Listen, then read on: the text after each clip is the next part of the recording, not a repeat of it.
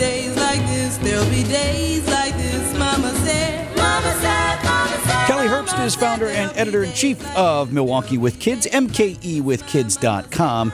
We have an important conversation this morning, Calie, because getting the kids to do their part around the house is a complex question sometimes for a lot of families. And then plus, how do you pay out for the chores?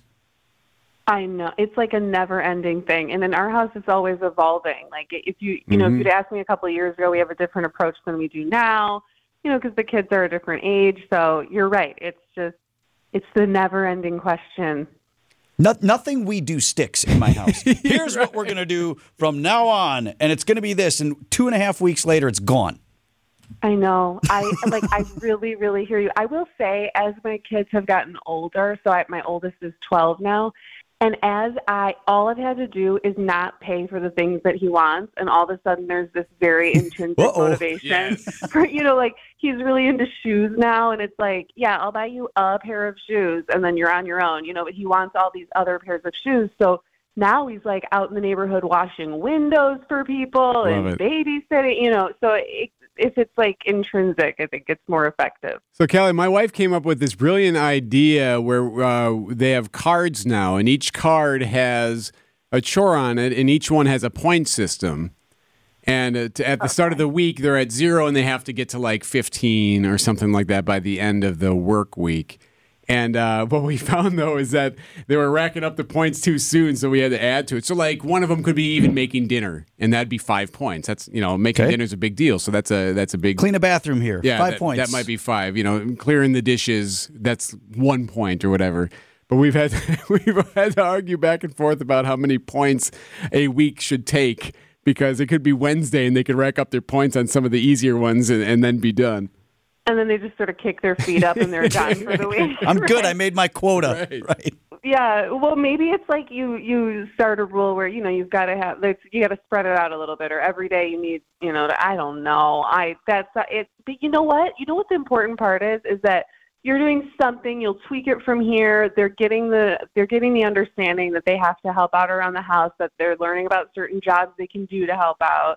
How old are your kids, too? I have 16, 13, and 12. Oh, you've got older kids. Okay. Yeah. So they've been doing pretty good with it. Read her the thing.